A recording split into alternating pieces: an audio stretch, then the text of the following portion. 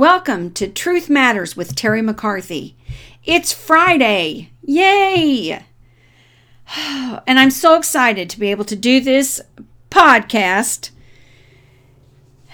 And I'm going to ask you to please listen to this whole podcast. It's really important as followers of Jesus that we know who are the movers and shakers in our Christian world. It's important that we understand who are those gatekeepers, because what they believe and what they teach has a tremendous impact on the church and our nation. And you might think, hey, I don't care about that. And you put in a blank. I don't care about critical theory. I don't care about that Tim Keller guy. Just whatever it is, fill in that blank. But the harsh reality is that thing cares about you, and your complacency gives it room to grow. Just like a dark, nasty mold in a wet, nasty closet. Edmund Burke said the only thing necessary for triumph of evil is for good men to do nothing. And there's an evil at our doorstep, and closing the door and locking it doesn't keep that evil at bay. We've got to learn the terms, people, whether it's critical race theory, democratic socialism, or good old-fashioned Marxism. They're back, and they are out to destroy our lives. So yes, it does matter to me when one of the most prominent Christian preachers, writers, and teachers quotes Karl Marx and touts Marxist ideology. It's a big stinking deal.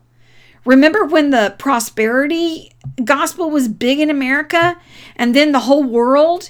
It was a heresy. And yet when people started questioning it and pointing it out and that it had theological errors, they were just brushed off and labeled as critical and negative and, oh, you're just a witch hunter.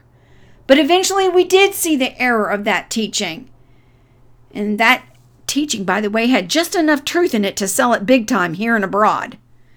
Well, the same thing is happening with critical theory and all of this political correctness and all of these social justice warriors, or whatever baloney you want to call it. And to my sweet and loving friend Carol, don't say that it doesn't affect you, because when you are a Southern Baptist, it affects you. Southern Baptists were called upon to have Reconciliation Sunday, February 9th.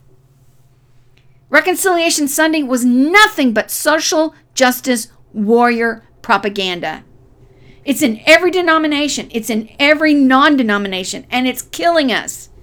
And if you're not afraid, then you've got your head in the sand, because these folks are indoctrinating an entire generation who will vote for Bernie Sanders. And Bernie Sanders will be the death to the American dream. Socialism will be the death of America. And if you don't think this has everything to do with your Christian walk, you're sadly mistaken. One of the things that social justice warriors and Tim Keller and critical theory folk are trying to tell us that Jesus just came for the poor. No! Jesus did not just come for the poor. And Jesus did not just identify with the marginalized. And Jesus did not care about the oppressed more than the oppressor. Jesus did not come for the immigrant. Jesus came for all. Jesus came for everyone. Jesus came for whosoever will. Rich, poor, black, white, male, female. Jesus came and died on that cross for our sins, for all of us. He rose from the dead and is seated at the right hand of the Father, interceding for us. That is truth. And anything preached other than that is false doctrine. Jesus doesn't tell us to give all that we have to the poor, and quoting that one story about the rich young ruler misses the whole point of the parable. Jesus is saying to the rich young ruler, go sell everything that you have. Give away everything that you have and come follow me. Because Jesus was using that as a litmus test of that man's affections and his connection to wealth.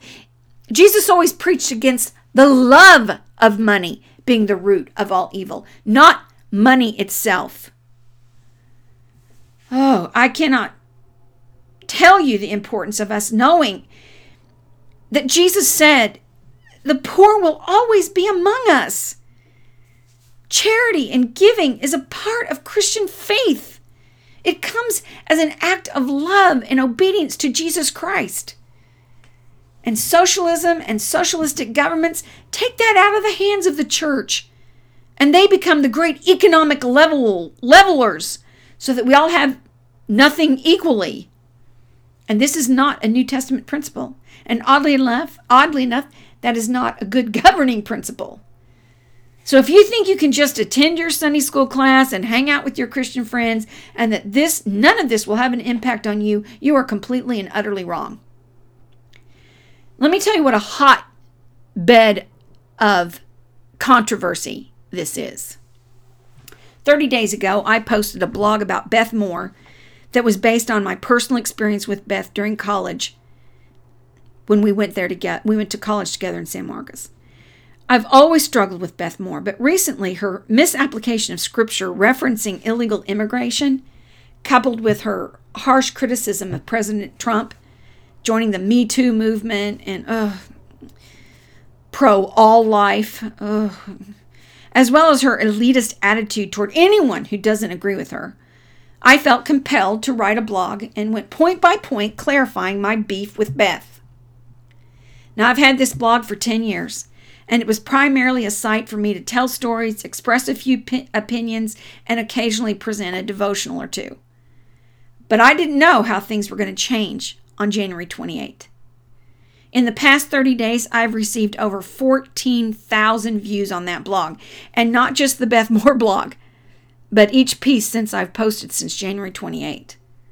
I was shocked, and I still am rather in a daze by this huge amount of traffic. Okay, now let's be honest. In blogland, my son-in-law has his own web tech business, and his blogs get like 100,000 views a month. So in blogland, this isn't an incredible amount of traffic, but for me personally, it is. This past Sunday, I posted a blog about Tim Keller based on 3 books: Reason for God, Generous Justice, and Every Endeavor. Now, please hang in there. It was a hard blog to write because Daryl and I have always admired and respected Tim Keller. I mean, who wouldn't, right? But in his writing and in his preaching, I've noticed some common themes in the past few years that weren't ringing true with me.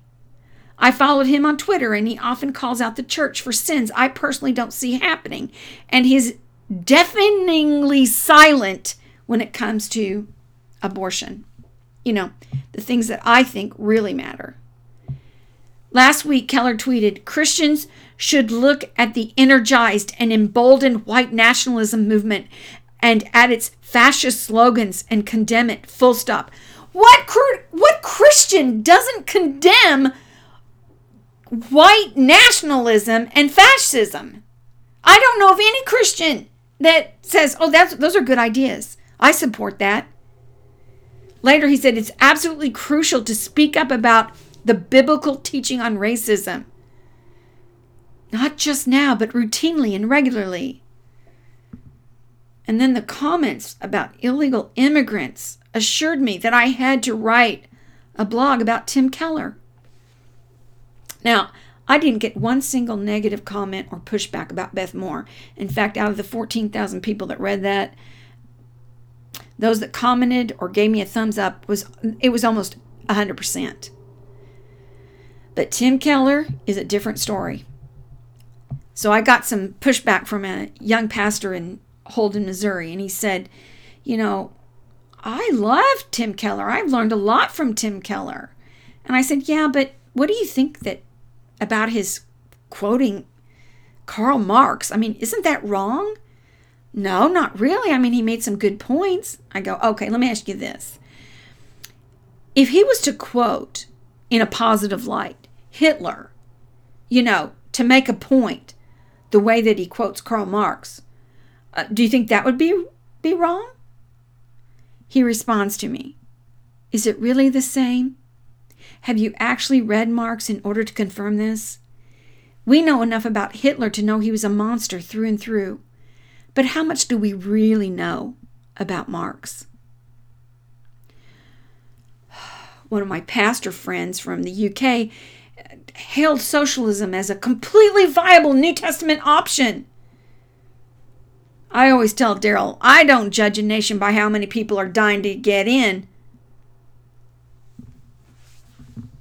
I'm blown away. I'm blown away that we have evangelicals who are pastors that do not believe Tim Keller quoting Marx is wrong. Marx was evil. Marx was the most evil, and I would even say demon-possessed man who has influenced the 19th, the 20th, and the 21st centuries. And I think for the 100 millions of lives lost due to communism and Marxism, we can all point to Karl Marx, and say he's responsible. And he was an atheist. I mean, why would any Christian author quote Karl Marx in a positive light? Socialism kills nations. The poor are important to us, and as followers of Jesus, we love the poor. And I think giving to the poor has a very practical side. My brother-in-law Mike and my sister Cindy, they live in Oklahoma City, and they had their own business. And every day that they were downtown Oklahoma City, they saw the homeless and they saw the poor, and they saw people who didn't want to take advantage of homeless shelters or anything the government was offering. But my sister and brother-in-law felt like Jesus was calling them to feed the poor, because Jesus said, these are some of the things that we do to show our love for him. We express it through charity. And every week, Cindy and Mike, out of their own pocket, without any tax deduction, went to buy sandwiches at Subway, because my brother-in-law said, I'm not feeding people something I myself wouldn't enjoy eating.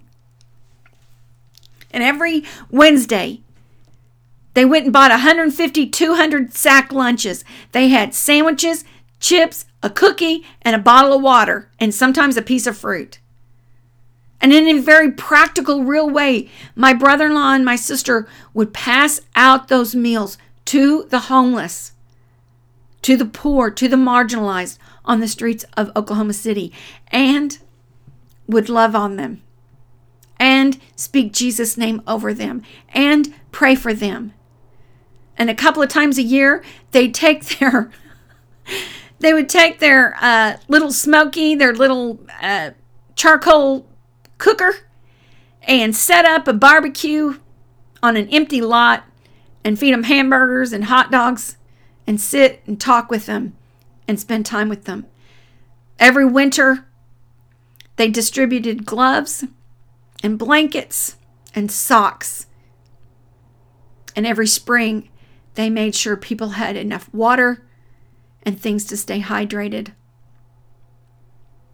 You see, it's the charity aspect of taking care of the poor, where we are not depending on the government to take care of us or delegating that responsibility to the government, but that we're listening to the words of Jesus and we're taking Jesus to the poor and the marginalized, the hungry and the homeless.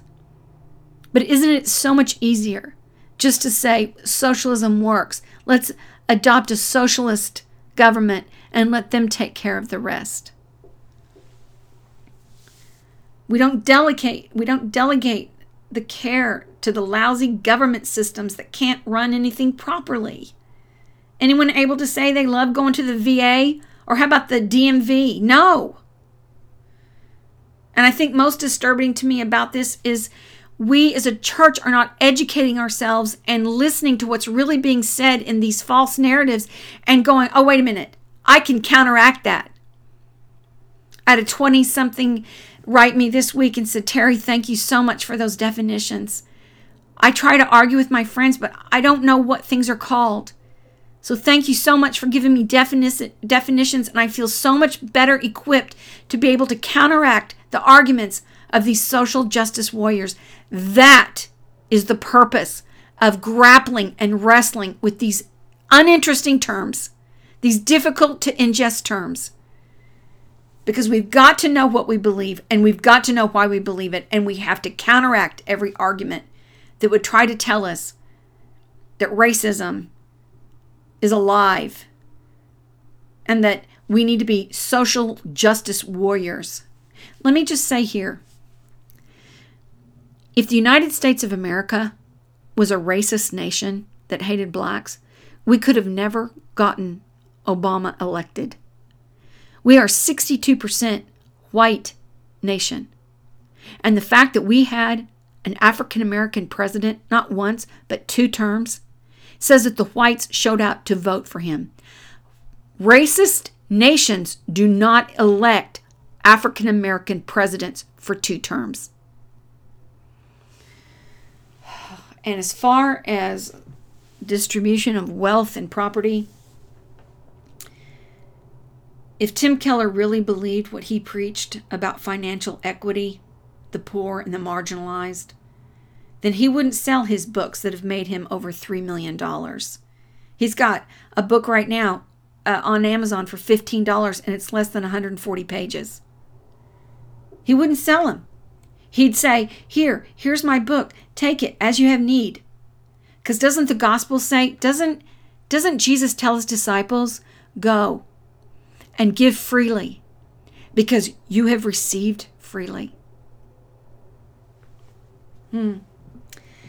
I think that's a gospel principle, isn't it? Well, this is it for today's podcast of Truth Matters with Terry McCarthy. I hope you have a terrific weekend. Be sure and leave a comment. Give me a thumbs up or thumbs down. In podcast land, it's lonely, and I need to know what you're thinking and get some feedback from you. But thanks for joining me today, and I'll see you on Monday on Truth Matters with Terry McCarthy.